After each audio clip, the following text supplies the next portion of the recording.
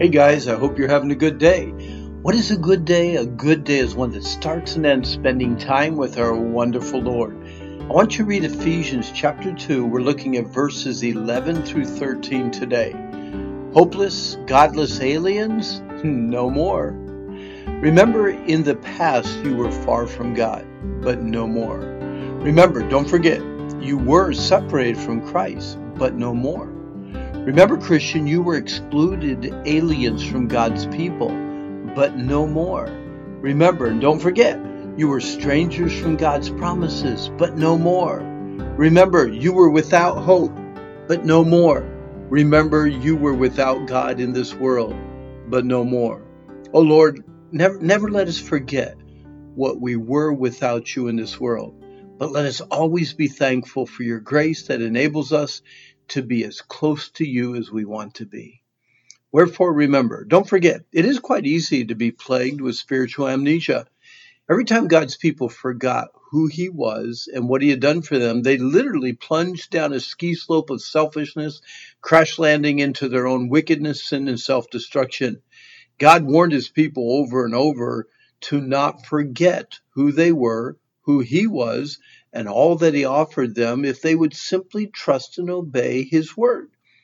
Deuteronomy 4, take heed unto yourselves, lest you forget the covenant of the Lord, which he made with you.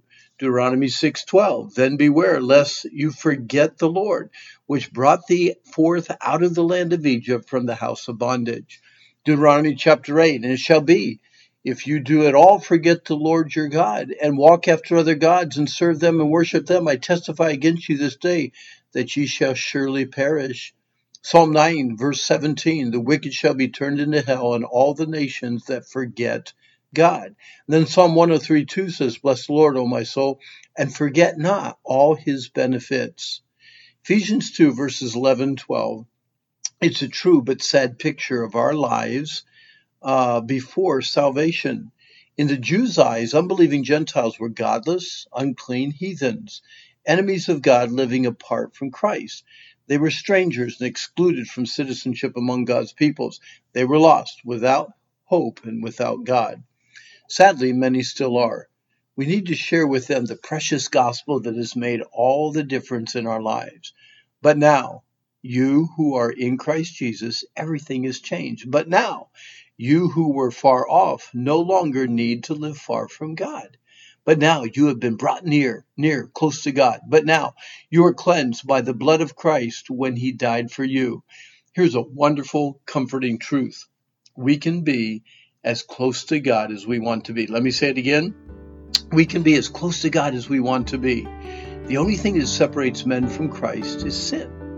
Christ took upon himself the penalty for sin and did away with that which would keep us from drawing near to him. James joins David in magnifying this precious promise. Draw nigh or draw near to God, and he will draw near to you. But it is good for me to draw near to God. The Lord is near or nigh unto all them that call upon him, to all who call upon him in truth. We can again be as close to God as we want to be. Hey, our time's up, but if you're interested in information about the Wilds Christian Camp or the Wilds New England, or you're interested in some books that might help in dealing with anger and fear and lust and stress, go to randhummel.com, and I do hope that today you have a good day.